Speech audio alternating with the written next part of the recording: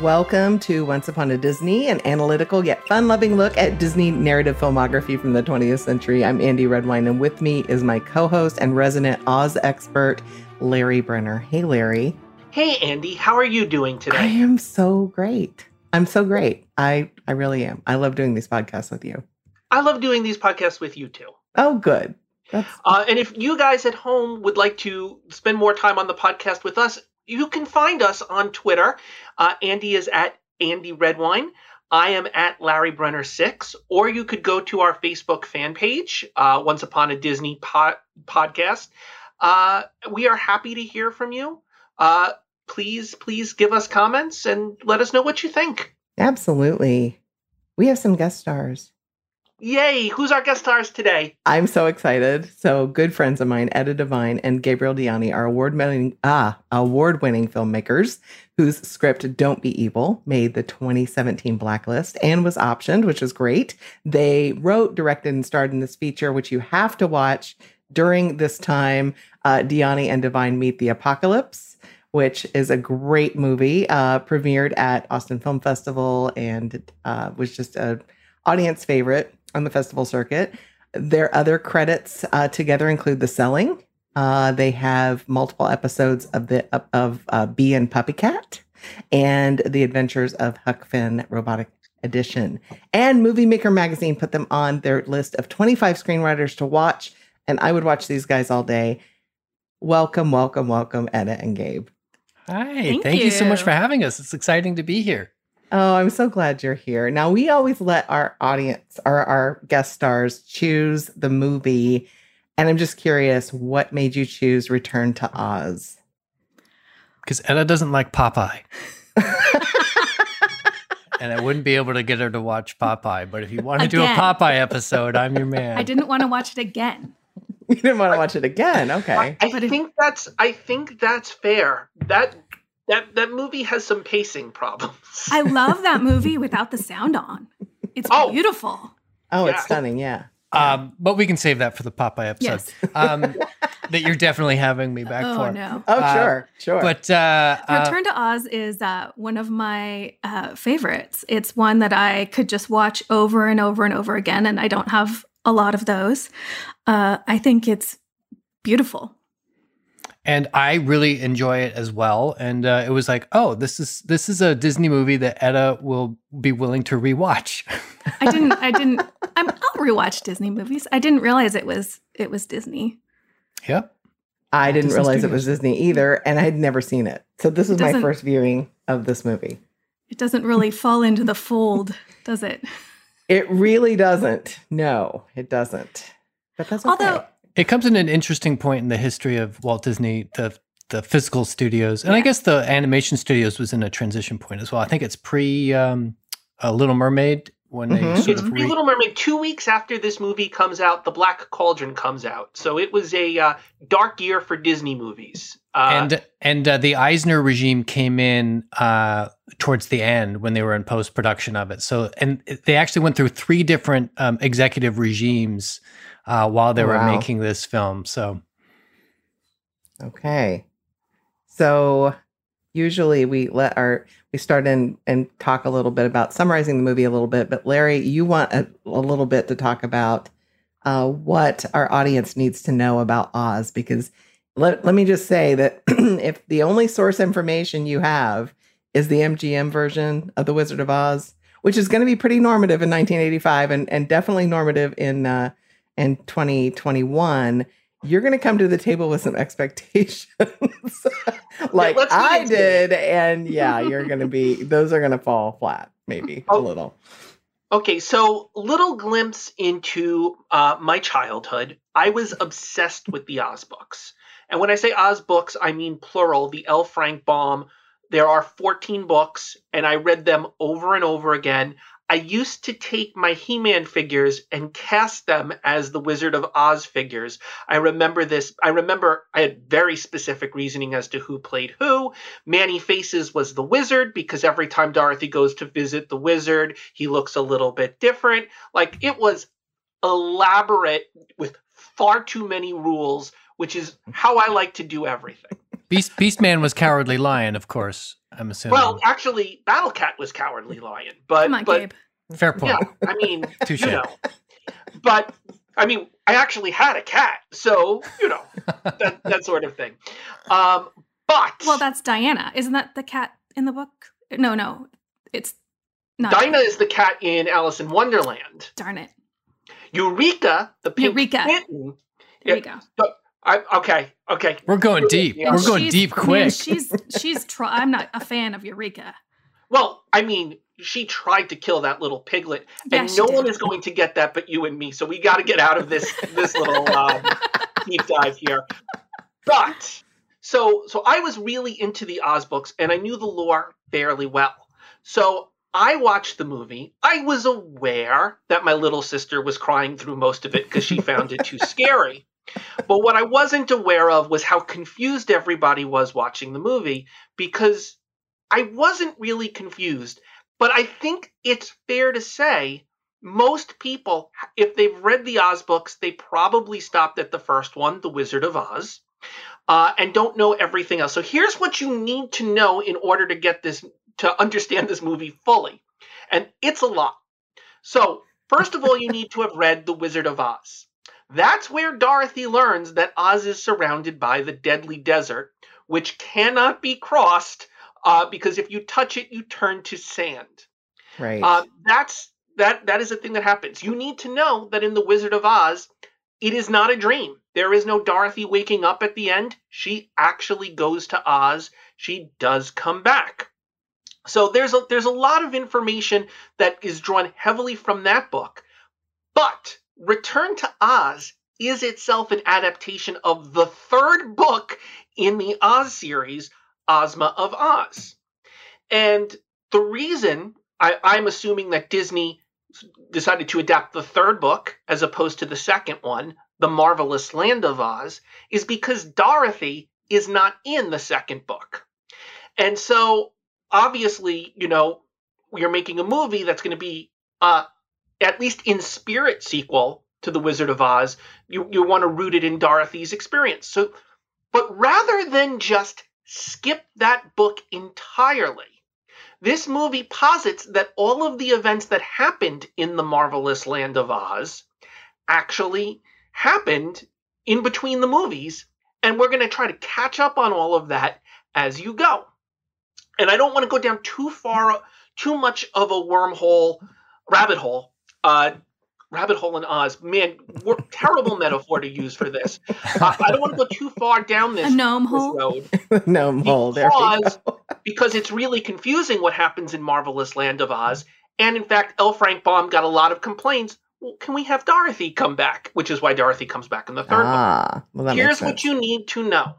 The villain in the second book is Mombi. Mombi has, as a prisoner, the Princess Ozma. It's more complicated than that, but we're gonna skip the confusing parts there. So then Ozma, the question, then the question becomes to me, then why would you just skip a book in a series and do a sequel and skip a whole lot of source information? Because it is confusing. You are right to be confused. Okay. And it is a fair complaint to say that if in order to understand the movie, you needed to have read 3 books, that is fair. Okay. Right? Like you should just be able to enjoy the movie. But As because is. you cannot, I'll try to wrap this up a little quicker. All right? That's where Jack Pumpkinhead gets made with the powder of life. The book ends with Ozma taking the throne and the Scarecrow stepping down. All right? So that's the second book. And all of that stuff happens. The third book has Dorothy and Billina. It does not have the scary, scary opening where Dorothy is sent to an insane asylum. That is a completely, that's the original part of this. They added that. But Dorothy and Billina are in a floating chicken coop that does get washed down to the land of Ev, which is where the story takes place, not in Oz. Mombi is not in that, but the Princess Langwidere, who has 100 heads, is in that, and they combined those two characters. Ah, that's But the interesting. main villain of the movie is the Gnome King, and a lot of the events that we see in this movie are, duplicated in the book. They're from the source material. Ah. Now, but this movie also posits that the movie The Wizard of Oz happened. And that's tricky. In the books, there were no ruby slippers. They were silver shoes. Right. Not ruby slippers. So they're borrowing that visual. They also duplicate the opening of The Wizard of Oz, where when we're in Kansas, everyone we meet is going to be duplicated in Oz. They do the same thing in this movie. So you're forced to synthesize your prior information from both sources. And in addition to that, there's stuff that happens in this movie that also happened in the second book. The Gump, the animal head sofa winged thing, is created in the second book, not the third book. And if you have all of that information, there is the possibility that you might enjoy this movie. That's a great case. Now, I don't think you have to know any of that because the exposition is all there. Dorothy and Billina land in the Deadly Desert in the chicken coop, and Billina's going to go look for breakfast, and Dorothy realizes where she might be because Billina's talking. She realizes they're in Oz, and she says, "Oh, this is the Deadly Desert. Anything that touches it turns to sand," and so she knows not to step on the sand. And so she says, "I flew over it on my way she does here say the that. first time." That's right. So like we're learning like tidbits all over the place, like that. Obviously we didn't see everything when she was here last time. There's a lot of exposition in this film. So I tend to be a fan of, like, if you're going to use exposition, you should get in it and get it out of the way and not just pepper it through the entire movie, which is a problem for me. But I would like to start with the Manish Tana, which is something that we do every episode. The Manish Tana of this one is so in Passover, we always start with, why is this night different from all other nights?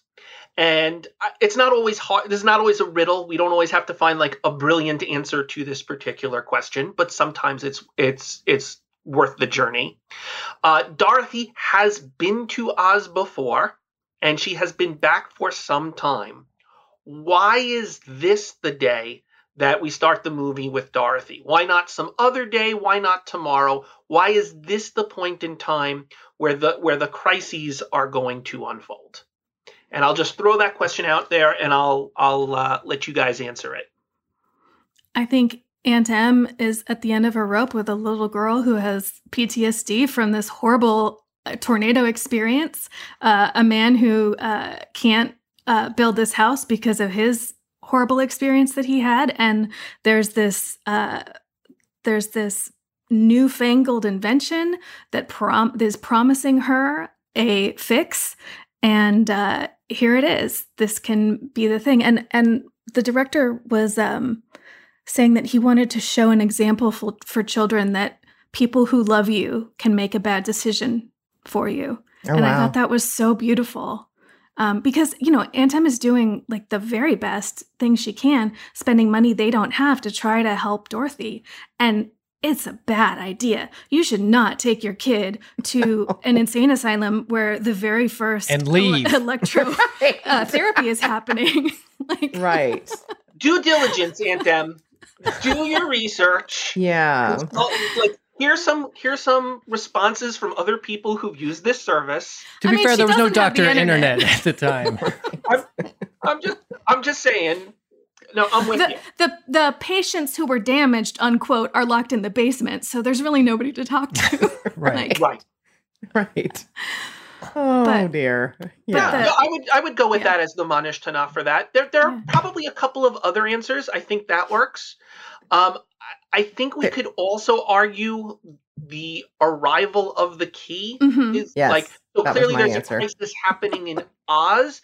Although I think the one that you picked is the stronger of the two, because we're not yet focused on that crisis at the beginning of the movie.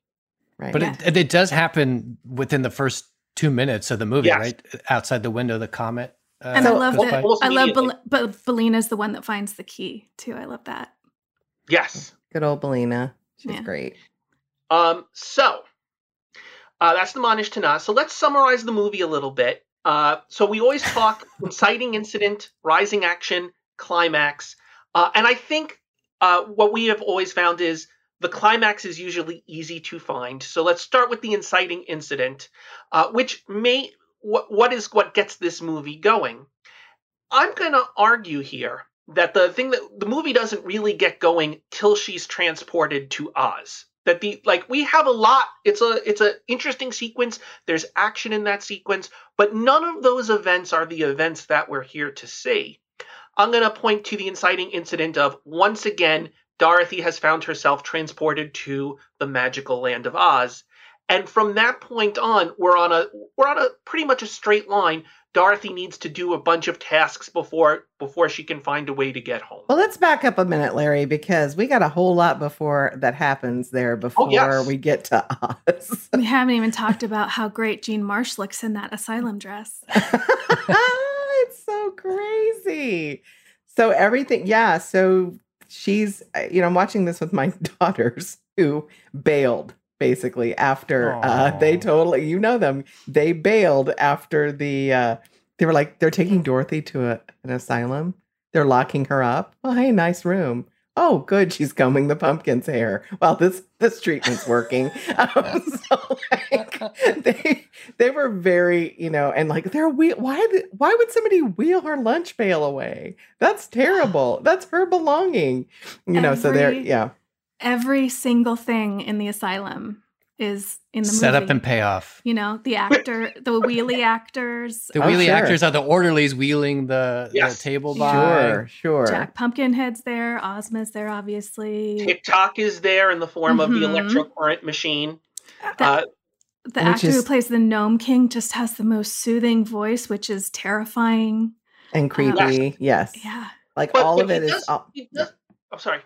Nope, it's all super creepy. And I could see where a child watching this movie, like your sister Larry, would sob her eyes out and be like, I don't want any part of this. So yeah, it is very strange. And again, it speaks to the tonal difference between and we'll get back to that in a minute. But yeah, it's totally different. Totally different. Dorothy starts to show her inner strength. She doesn't break down when she's locked in the room by herself. Right. She's never been away from Aunt Em before. Well, except for one very long period she's been away from Aunt Em. True. A very formative period. Yes.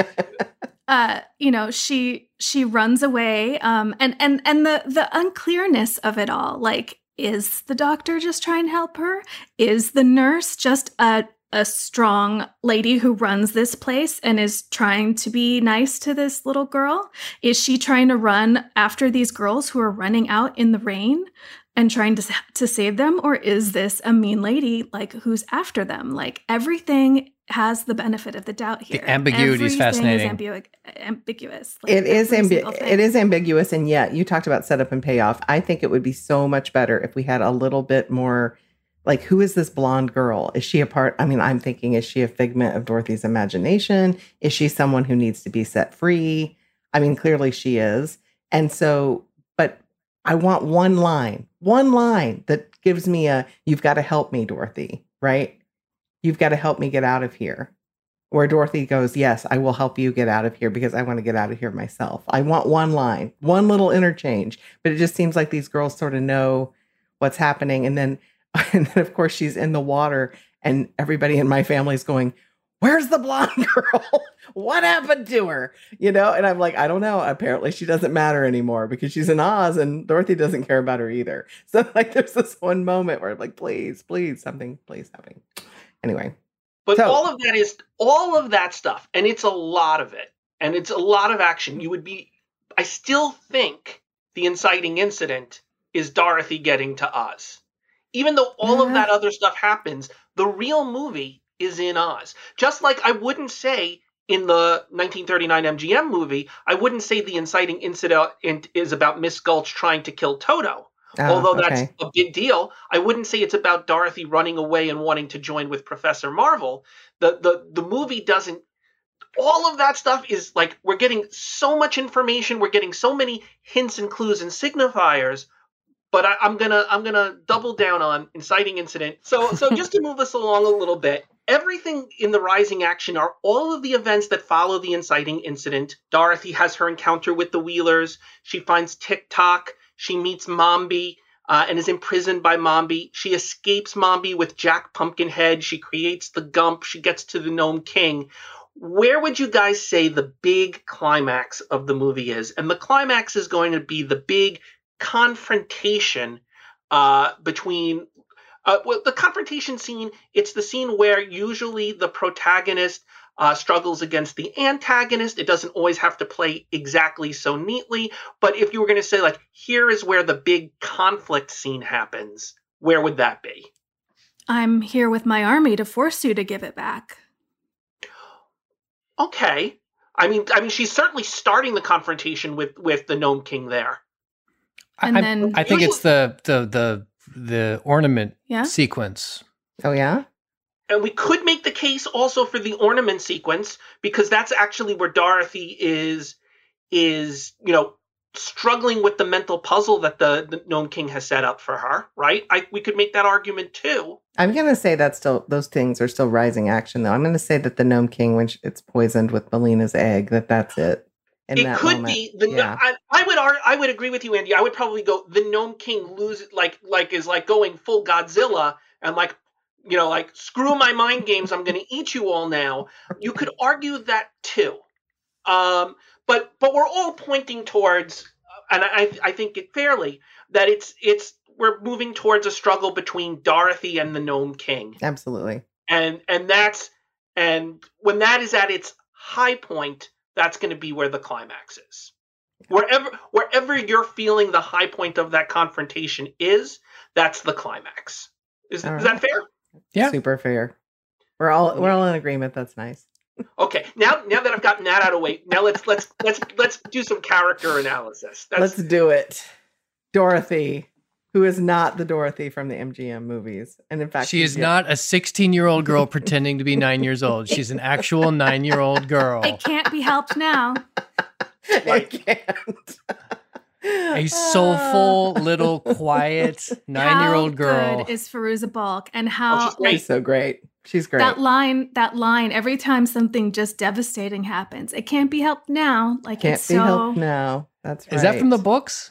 It feels like that's got to be. It's wonderful. In fact, in the books, Dorothy undergoes an entire dialect change. From the first book, she speaks very, very perfect, almost perfect English. And then when she comes back to Oz in the third book, she's like slanging a little bit. She's like Zach Liebelina and supposed instead of supposed. But she's notably calmer. Whereas the first book, like every chapter kind of ends with Dorothy crying because she misses Kansas.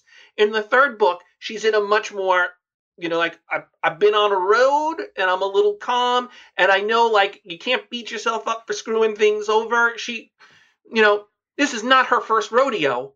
And we do have a protagonist who's when she sees the Deadly Desert, she immediately knows what the problem is, and she immediately knows what the solution is. Right. And whenever anyone treats her as this legendary figure, she kind of takes it in. She doesn't like demur or let it go to her head. She just kind of takes it in stride as like, okay, I'm this person here, and I'm gonna deal with it. She also turns down the throne. Mm-hmm. Yeah. Yes. At the end.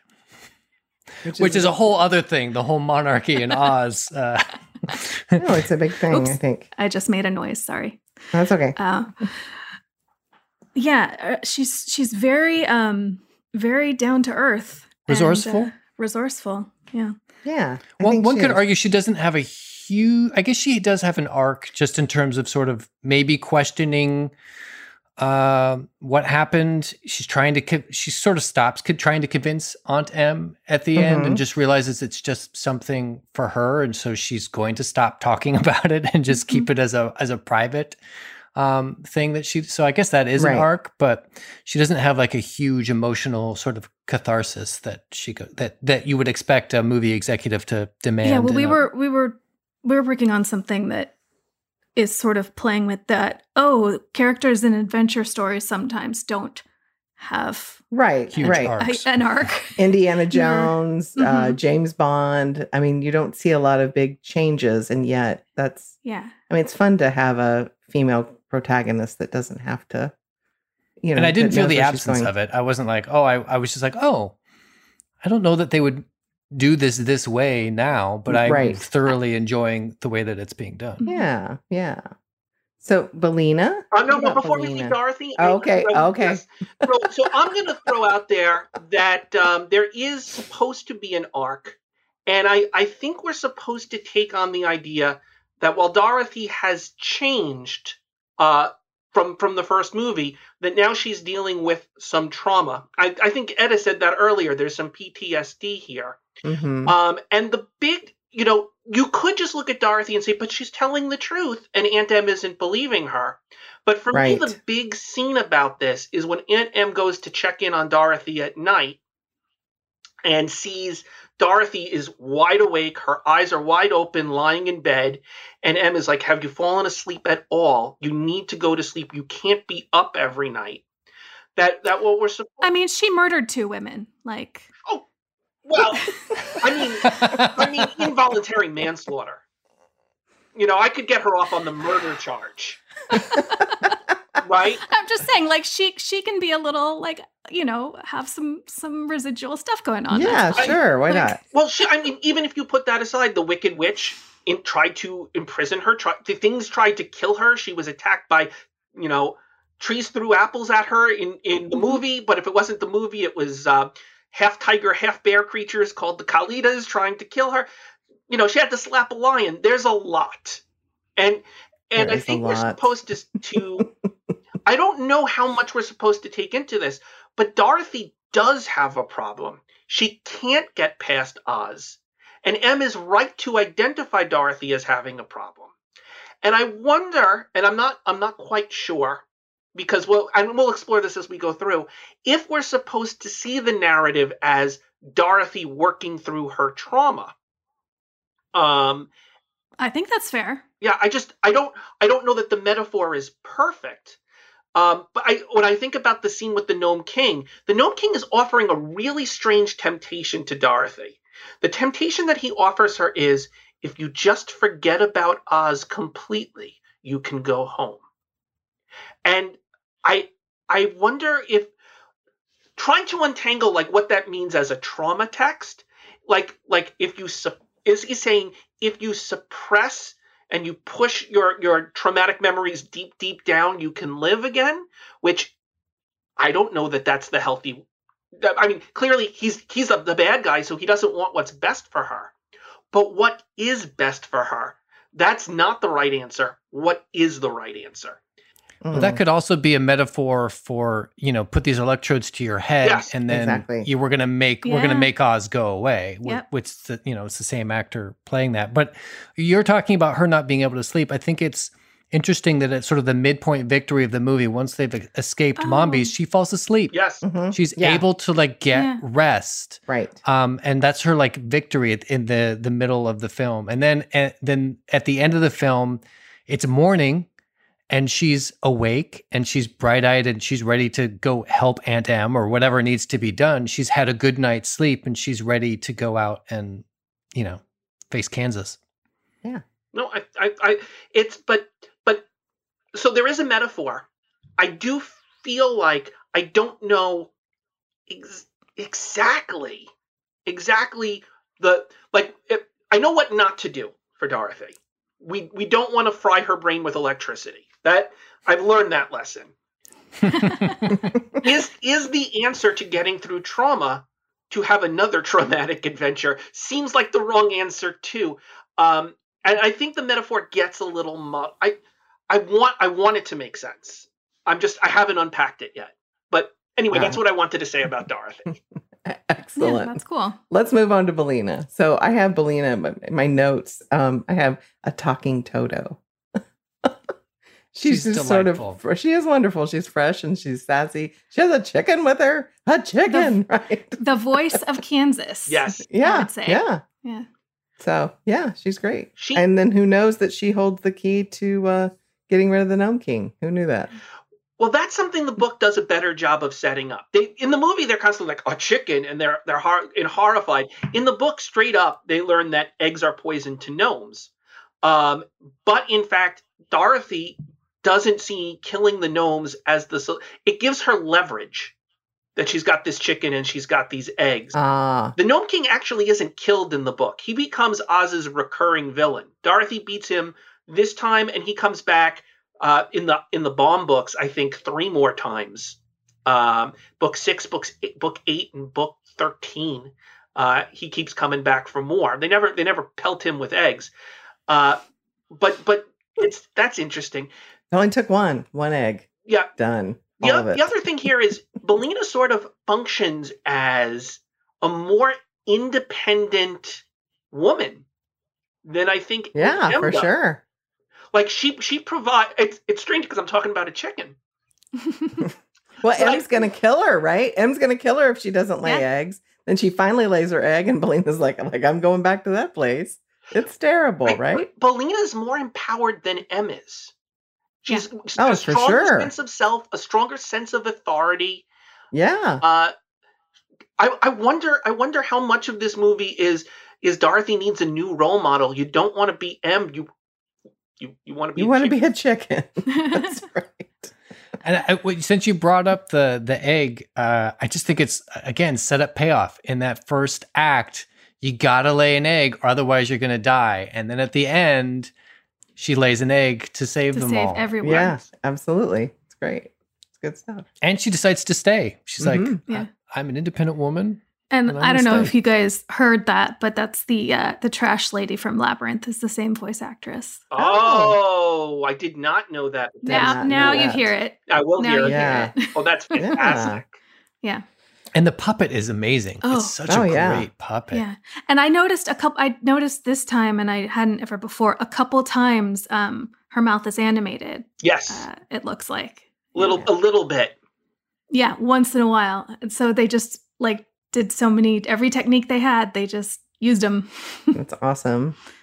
So TikTok. So Tic Tac are superfluous to this movie, because while he's there and he's someone for Dorothy to talk to, he beats up the Wheelers, and then the rest of the movie, he's just kind of there, and yeah, story function very limited, whereas in the original movie with the Scarecrow, the Tin Man, and the Lion, there are clear lessons that need to be learned about, believing in your intelligence, believing in your ability to have empathy, what is Right. the nature of true courage. TikTok is sort of Dorothy's servant, or maybe Dorothy in a leadership role, commanding, like Dorothy is the general, TikTok is the private. Possibly. I disagree. Yeah. Okay. Oh, please. Let's I hear think- it. I think that in terms of a lot of the people that she comes into contact with, her friends that she makes in Oz, he's got one of the clearer arcs Yeah. of being he has a line of I've never been alive, thank goodness, or And something. I've And- always treasured my lifelessness. And then Right. at the end, when he's about to sacrifice himself to by touching one of the ornaments, he cries. Yeah. Yes. He even has a line prior to that where he says, "I value my lifelessness," or Mhm. something Right, like right, that. No, I love that moment. So he, You're right. Yeah. I mean, he has an arc. I was talking about story function, oh, okay. which Well, he's there to break down. Yeah. He's there to break down because otherwise it would be too easy. And, I mean, his story Right. function is to get her to realize there's green ornaments too. Yeah. except And he's the ticking clock, right? He is Mhm. literally the TikTok ticking clock. this happens in the Because- book also. But the really weird thing is he does something really smart. It's like the great move. He pretends to power down to get Dorothy into the room in the hopes that she'll get a clue from watching him be transformed. Right. But that doesn't pay off because Dorothy looks around and has no clue where he's gone. Right. And I wish that it did pay off in some way. Yeah, there are a couple of those. But yeah, let's go into Jack Pumpkinhead. I think, again, we're seeing Dorothy placed in the motherhood role now, right? Yeah. Well, if she's the general with TikTok, she's the mom or surrogate mom for Jack Pumpkinhead.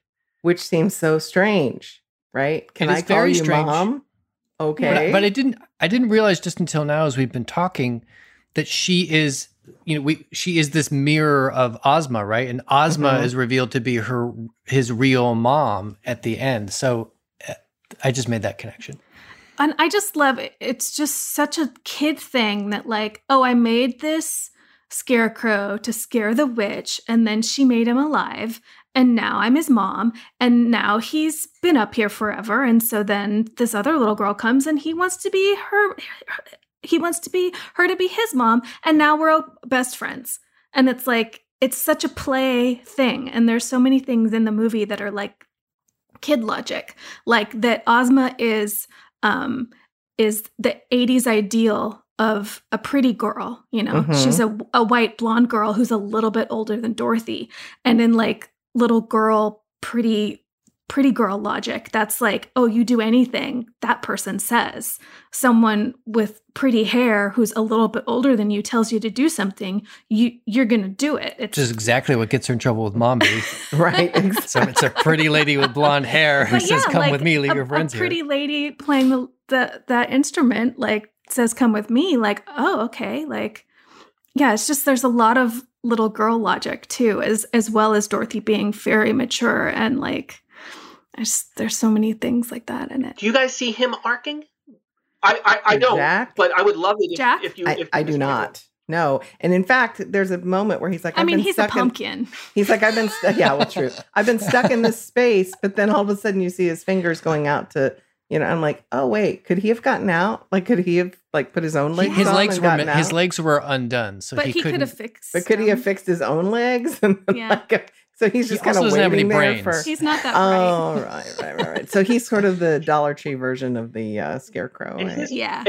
He's definitely knockoff Scarecrow. And I'll say his only story function is twofold. He provides the exposition about the Powder of Life, right? And he provides a place for Bellina to hide. But yes. He himself does very little. And I don't think he's capable of doing much. He does. But I think he's underused. I mean, if you're going to have a character that parallels the Scarecrow, right? And I think TikTok parallels the Tin Man, right? If you're going to have that, you need him to take a bigger role than he has. I think I would like because Scarecrow and Dorothy in the original movie have they're the ones with the connection. So I know it's not a sequel, but again, it felt like that. No, Andy, I think that's fair. I think that's totally fair. And so if we're going to parallel TikTok to Tin Man, right? The Tin Man wants to be more human, but the TikTok enjoys his alien nature towards being human, and yet somehow arrives at the same place the Tin Man does. He discovers he has some humanity after all. With Jack Pumpkinhead, we have this person who believes himself to be a child. And I think what we would hope to see, a child, a fool, like the Scarecrow believes himself to be. Right. And I think the revelation should be that actually there is the soul of an adult there, or there is like some, but no. We don't get that. The Scarecrow, the Tin Man, and the Cowardly Lion were all desperately in want. Yes. Of a thing, and all of these characters are happy with who they are. Yes. Yeah, and I think in a movie you have to have that want. You have to, and what makes it work is they all have a want, and then they all need each other to get what they need to get. And so that's what's missing in this film for me, is that we don't have that. We don't have TikTok could have sat there for the next 500 years. It would have been fine, right? He was like, I'm fine being lifeless. Okay, well, why are we dragging you along? And then we've got Jack Pumpkinhead, who, could have helped himself and doesn't, but we don't really talk about that. But he's clearly missing a mother. What's all that about? He needs a mother again. It would have been nice to have a reunited moment where he reunites with Ozma as opposed to just passing out. What? Well, I mean, he goes, Mom! Mom! And he faints. And she seems to have no care as to whether or not she's mothered this pumpkin. Ozma never saw him alive, did she? She did. Which begs the question. Oh, she did? At the end. In between movies, she did. Oh. Right. And she's even hinting towards Dorothy in the insane asylum, this will help you, right? I brought you this pumpkin she gives him the help you. pumpkin. I made this for you. Although that pumpkin is arguably as useful as the surrogate. Right. Okay, so Gump. Let's talk about Gump. Uh, He reminds me of one of the animals on the wall at the Country Bears Jamboree. That is exactly what he becomes in the later Oz books, because his body does get destroyed, and they stick him on a wall, and then he, like, as people walk by, sometimes he talks to them, and he's like, Nice. Ozma doesn't really like when I talk to people, but I'm gonna. What else am I gonna do? Gump kind of. Well, sorry, I don't need to go first about the Gump. There's not much to say. I was worried about the Gump at first because, like, he didn't ask to be reanimated. Mm-hmm. He didn't ask for them to Frankenstein this furniture body for him and seems upset about it. But then, like, he, the body gets destroyed. He's like, that's cool. I didn't really like that. I love that he's just like, I'm good. This is great. Actually, he seems delighted when the Gnome King is eating what's left. Like, he doesn't want to be put back on the remainder of the couch. And when the Gnome King is like, I'm destroying the couch, I can see in the Gump's face, he's like, yes, you're not putting me back together. Right. And he says, what am I? Which is what we're all asking. Okay, so what about the Gnome King? What do we think? It's a brilliant performance and a brilliant concept to take him in the mountain when he's becoming more and more human as he devours each character's life or non-life, as the case may be. Yeah. The transformation is so cool because it's subtle as it starts, and it's really cool. It's super. You might not notice it, and the revealing of the ruby slippers. Oh yeah, that was great. Right, and he's so dainty with them. Mm-hmm. Yeah, he's really something else. He's charming. He is charming. I mean, he's offering them refreshments. How weird is that? And she takes them out, even like we're all going, don't eat them. And comforting her when she cries. Right. I mean, it's all part of a trick, but like he's like bringing her into the lair in very much the same way that the doctor does in the beginning by listening to her and saying, well, I think I know exactly what you need, right? And it's like, oh, you need these limestone pies. Oh no, you need to get your brain zapped, right? So there's this, I think, He's also like, I think he presents a different type of evil than the evil that Dorothy has done before. The Miss Gulch / the Wicked Witch, however you want to put her, she is so clearly malevolent. Her intentions are always to hurt people. She wants power for its own sake. That she's very easy to want to oppose. Right. And he's playing a more like, I'm a hero in my own mind. You stole from me. He's like, I'm being fair. Let's play a game. But he's the more subtle evil. He's an adult evil. Like, I know the system. He's the adult you can't trust. Right. And it's good, I think, for kids to see movies where there are adults they can't trust. I think that's a good thing. Mombi. Absolutely. Mombi is so strange. What's strange about her, Andy? The scene where you go through. Okay, so this is the only scene I saw as a kid. I think this movie was on HBO or something. And like I'm watching the television and that's where I caught it, where Dorothy walks into this looks like a hall of mirrors or something. And then there are just different heads around. And I was like, oh, okay, well, that's not for me. I thought it was a horror movie. So I flipped it off. So yeah, it was, it's something, but I kind of wondered, like a note that I have here is like, is switching heads sort of an allegory to mental health treatment? Because she's got all these heads and maybe I'm crazy, but it just seems like Mombi wants the heads of all of these people in much the same way that, the nurse back in the asylum wants the heads of all of these people. So I just thought of it as like it's like shoes. It's like a rich person metaphor for like well, and she different wants wigs to be. She wants to. I mean, Jean Marsh is gorgeous, but she wants to be all the beautiful dancing girls, and she wants to try on all the different beautiful heads, but yet there's no one to look at her, which I think is interesting, except for the Wheelers, which who cares what they think, right? Oh, those Wheelers. So weird. But in terms of motivation, as of the two villains, she's interesting visually. But she's for sure. She's actually achieved her purpose, right? Her game is over. She has 100 heads, and like done. All she has to do is maintain what she's got. Whereas the Gnome King has a much more active villainy. He still hasn't entered his end game yet. Right. Yeah.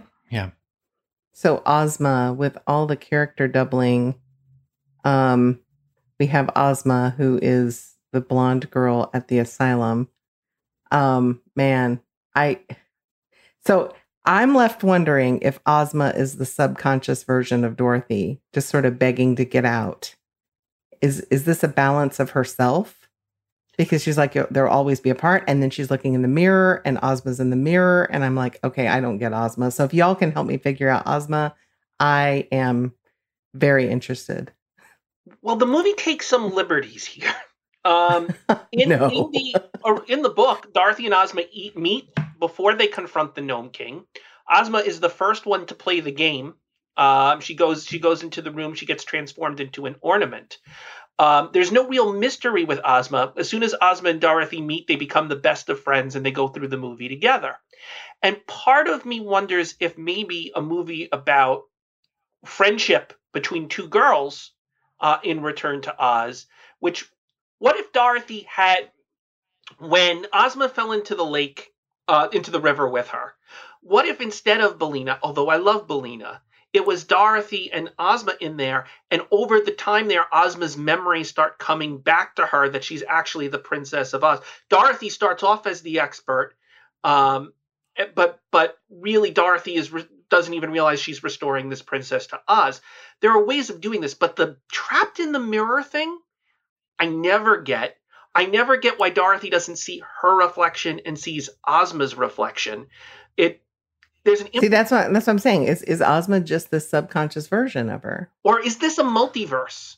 And then is the real job of trauma, marrying these two selves of your psyche and putting them together? I mean, that's an interesting. That I was like, okay, that's interesting. I want to see more of that. But why is that? I want more. But does Ozma moving to Kansas somehow transpose Dorothy to Oz? Like in some sort of like, for every action there is an equal and opposite. I don't know. And then I'm like, is Ozma really there in Kansas, or is she just part of Dorothy's? I always saw, and I just like logicked this from the movie, that Mombi is a powerful witch, and she locked Ozma behind the mirrors. So the world behind the mirrors. So that's why she appears in the mirror room in Oz. And there's that, soon there'll be no one who even remembers who you are. Because she's appearing as just the smudge. And that Dorothy, that Ozma knows that Dorothy is the one that can help them. And so she appears to Dorothy as her reflection. And that something about being on the other side of the mirror allowed Ozma to go to Kansas and let Dorothy out. And then when Dorothy's back at Kansas, she is in the mirror because Ozma's in Oz. Edda, you just unlocked this for me.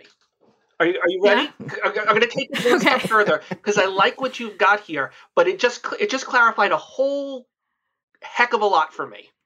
Well, go. This is where I get excited. So I'm going to pause it. Why is the Gnome King so upset? I just made this up, but now I believe it. Why is he so obsessed with Dorothy forgetting? Mombi has that line about soon no one will remember you. That's the end game. It's not about Dorothy forgetting Oz. but Ozma is the spirit of Oz. And there's only a handful of people left who remember her. TikTok, Everyone else is stone. Right. And so as the Gnome King makes each person forget, his reality becomes real. Ozma becomes less real. So when we're in Kansas, the reason that Ozma is there is that she only exists now. The spirit of Oz only exists in Dorothy because Oz has been destroyed. And so she's been brought to the only place she still exists. Dorothy has become the vessel for Oz. She's retaining all of the Ozness within her. And that's why it's so important. Well, the Gnome King is like, look, I can turn you into an ornament or I can make you forget. Either way, I extinguish the spirit of Oz. Holy crap. Interesting. Yeah, that's it. And the reason we know it's real is because Ozma undoes Dorothy's straps. There's no way if she's her Fight Club double or whatever that she can get out of those straps by herself. Well, Gabe, I have an answer to that, but we'll get to it in a bit. She's Houdini. No. I'm gonna. She's got in her mouth a little. I'm gonna throw a theory out to you. Right?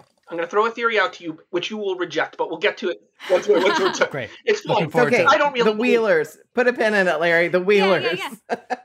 The Wheelers are arguably the scariest part of this film. Oh, they're so good. I always figured that they were like Cirque du Soleil acrobats that they had gotten to do this, but I was looking at IMDb last night, and they're puppeteers. So a lot of them crossed over as like the full body puppeteers for like the Mystics in why am I blanking on the Dark Crystal? On Dark Crystal, thank you. So like these full body puppeteers, which like is Mummenschanz or something, right? Yeah. Just the physicality of that. There were a couple who were like acrobats or martial artists, and a bunch of them were women. Very cool. And like, it's just the physicality of that. I'm really kind of surprised that has never, that four-handed wheelness has never been replicated in anything. Well, they're wheeling through this play. Oz looks like my daughter said we were talking and we were kind of going back and forth as to what Oz looked like. And I won with saying that it looked like a burned out Cheesecake Factory. But there, there's like spray paint on the walls. I'm like, this is a hardcore Oz, man. Like it's rough down there. So these guys are terrifying. They're chasing her, and they're obviously a lot faster than she is. They are because they're wheeled, and oh my goodness, craziness. The laughing, and just, I mean, obviously because of who the director is, the sound design for this entire movie is perfection. And so the Wheelers coming in, from different directions, and just the sound itself is just so evocative, and just, they're creepy. My only complaint about the Wheelers, who I think I agree with everything. They're scary. The performances are great. They're the one design element that I feel dates the film and places it firmly in the 1980s in terms of sort of the costume and makeup design. It's a little, I don't know, Starlight Express or something about it. It's a little David Bowie-ish, right? Yeah, Yeah, I feel the same way about Mombi, though. I think there are parts of her costuming that I'm like, oh, okay. Aunt Em and Uncle Henry, our last characters. I think they are terrible people. Well, I'm doing their best. I think they are traumatized people. I think they're okay. All right. Fair enough. I think M clearly goes too far in asserting dominion over Dorothy's. Uncle Henry has said no to bringing Dorothy to the asylum, and she's doing it anyway. And he's not stopping her. There's no fight. There's nobody's putting up a fight for anything. He's not aware that there's a fight to stop, right? Because like she tells him she's just going into town, and she takes Dorothy away. Oh, that's right. But there's a brokenness to both of them, which see. Here's the weird thing for me, and it's weird in the original movie, but it's more weird here with all of the character doubling that happens. Em and Henry aren't really doubled into Oz. So, like, let's say Henry was doubled into, I don't know, Jack Pumpkinhead. And we played off the fact that Jack Pumpkinhead's legs are broken and Uncle Henry's legs are broken, like, or he's got a leg problem. Then what we need to see is the surrogate realize that he can make do and have that revelation, and then that translates to Henry having that revelation. But that's the same as the MGM film, right? Mm-hmm. They're not doubled in that. They're not either. As well, because that's where Dorothy's Kansas conflict lies, is with them, and that's what she has to sort of resolve, inside her head, and why she needs all these other characters to help her get to the place she needs to get. Oh no, I agree with you, Gabe. I'm completely with you. I also find it weird in that movie that they're not doubled, but at least in that movie they're not as flawed in that movie as they are in this one. No, right? Oh, I think Auntie M is meaner in that movie than this one. In this one, she's doing like what she thinks is best for Dorothy in this one. She doesn't have the knowledge that we know about electric treatments. And she's being told by this very nice doctor that everything's safe, and it's this, it's this new thing that's going to cure Dorothy, and she's putting, it's like she's trying acupuncture or, something that she's heard good things about, and she doesn't realize that it could actually hurt her. Well, so are we supposed to believe at the end that Em and Henry have somehow been changed? Oh, I think so. Yeah, I think they're delighted to see her, and Henry, fixes the house, and Em tells her to go outside and play, that it's a beautiful day. So Henry throws away his cane when he sees he was so worried that it snaps him out of it. Whatever he's in. Yeah. Okay. Which is interesting. His sort of depression, unexplained, is, I think, fascinating. Yeah, I mean, I want to see more. If you're going to have that, then let's. I mean, a line, something. There is a line of he broke his leg. It healed a long time ago. That leg's mended. It healed a long time ago. Okay, so the thing that I'm going to say is we're doing a lot of work for the movie. Yeah, I mean, there needs to be more conflict in the beginning. There's not a lot of conflict, that is the thing that is a problem. I mean, Dorothy willingly goes to this thing. The only person that has any problem with her going to the asylum is Toto. Right. Toto doesn't want her to go, right? But who is also woefully missed in this film. But my point here is, for Henry's arc or M's arc or most of these characters' arcs to make sense, we at home need to develop a podcast and really talk through them. Whereas I don't think we need to do that for the original Wizard of Oz. We know the Scarecrow's arc very clearly. You watched it, there's not going to be that kind of argument. Here, we've been given a lot of homework. And I'm not saying that that's bad necessarily, but I can see an audience coming to a movie not expecting that level of homework and not being willing to do the work that we're doing.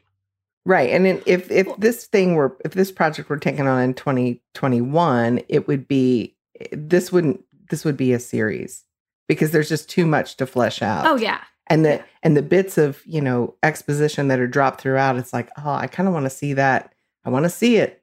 Don't tell me about it. I want to see it. Show, don't tell. Well, they are doing it now. They're starting with The Wizard of Oz, and they're doing a reimagining as we speak with some very big director who I can't remember who it is at the moment. Yeah. I can't speak about that. I have feelings. I have so many feelings. Yeah, well, which is also if they had wanted to set this apart from the original, they would have started with the original book. But it's like, everyone knows that. We don't need to retell that story. So let's start where we're starting, which gets into the paradox that we started with of why is this movie starting at the sequel level? All right. So I'm going to throw out to you guys my crazy theory about this movie, which I'm bringing it up, and if you dismiss it, I won't be offended at all. But I think the movie plays with it, right? So we talked about how in The Wizard of Oz that there is a considerable, they lay into the "is this all a dream" motif pretty heavily. And one of the ways they do this is by casting all of the people in Dorothy's life into her subconscious as the Scarecrow, the Tin Man, the Lion, the Wizard, right? We're identifying them early, the witch. Now, they do that here also. And if Oz is real, why is it that the people that Dorothy meets are subconscious duplicates of the people that she's met beforehand? And so there's a version of this movie which we could posit that Dorothy has not well. M is correct. She is delusional. Early on, when she's seeing Ozma, she's seeing something that's not there. There's that bit where she looks at the door and the door hasn't made a sound. It hasn't opened, it hasn't closed, and Ozma's gone. Dorothy is hallucinating Ozma. There is actually something not working here. And that when Dorothy is strapped to the gurney, and they actually start it, instead of the power failure suddenly happening, what if Dorothy actually had the electricity go into her brain? And everything from that point in the movie on is a dream. Totally plausible. To the point, and there's some evidence for this. One of the pieces of evidence would be we've seen Dorothy and M travel they make a point of showing it's a long ride to this asylum. Why is the chicken coop with Billina suddenly floating down the river? How did it get all the way from the Kansas farm to here? Right? That's never explained. Right. So the entire movie from that point forward could all be Dorothy struggling to resist the electricity that's within her brain and overcome it. And the weirdest part of this is at the very end when she's like, I want to go back to Kansas again.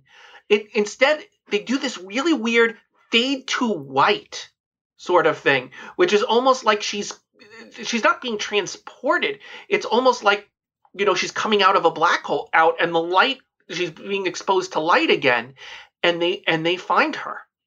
I wonder how this, as you're talking, I'm wondering, and of course you guys were talking about how the movie has, is interrupted by different executives and people were fired, whatever. I'm wondering if somebody just sort of had this project and it was just their project and they started, I wondered if we would see that, or if somebody goes, you can't zap a little girl's head. That's just too much. You can't do this, that, and there was just all this executive function that maybe ruined some of the story. Or if 3 separate scripts were Frankenstein together. It feels that way to me. Like even as you're talking, it feels that way. And I'm thinking that's why I'm like, why am I struggling with this so much? And I think that's it. It doesn't feel as coherent as I want it to feel. But what do you think about that? Is it possible that all the Oz stuff is once again a dream? Oh yeah, absolutely. Yeah. Especially, if you posit that she's getting electric shocks, she would have to be, that means the dream ends when she wakes up in Kansas at the end, not when she wakes up by the shore, because that would all have been part of the dream. Right? Right. This is when she wakes up at Kansas. What are you talking about? She wakes up by the side of the shore and she's found, and then they go home, and then she wakes up in the morning. There's the fire in the asylum. Right. And everybody was evacuated. Everyone got out except for the doctor who tried to go back for his machines. I'm saying that's part of the dream. Why would that be part of the dream? Because she ran away. Okay, but she could still have not known how she got out if... Maybe. So again, you're saying that the dream happens. The dream happens from like early on, very early on. Electric shock to her waking up in Kansas at the end and waving to Uncle Henry out the window. Oh wow! She was either shocked, and then somehow, in the fire, someone tossed her out, or she got out and didn't remember it, or one of the patients helped her out.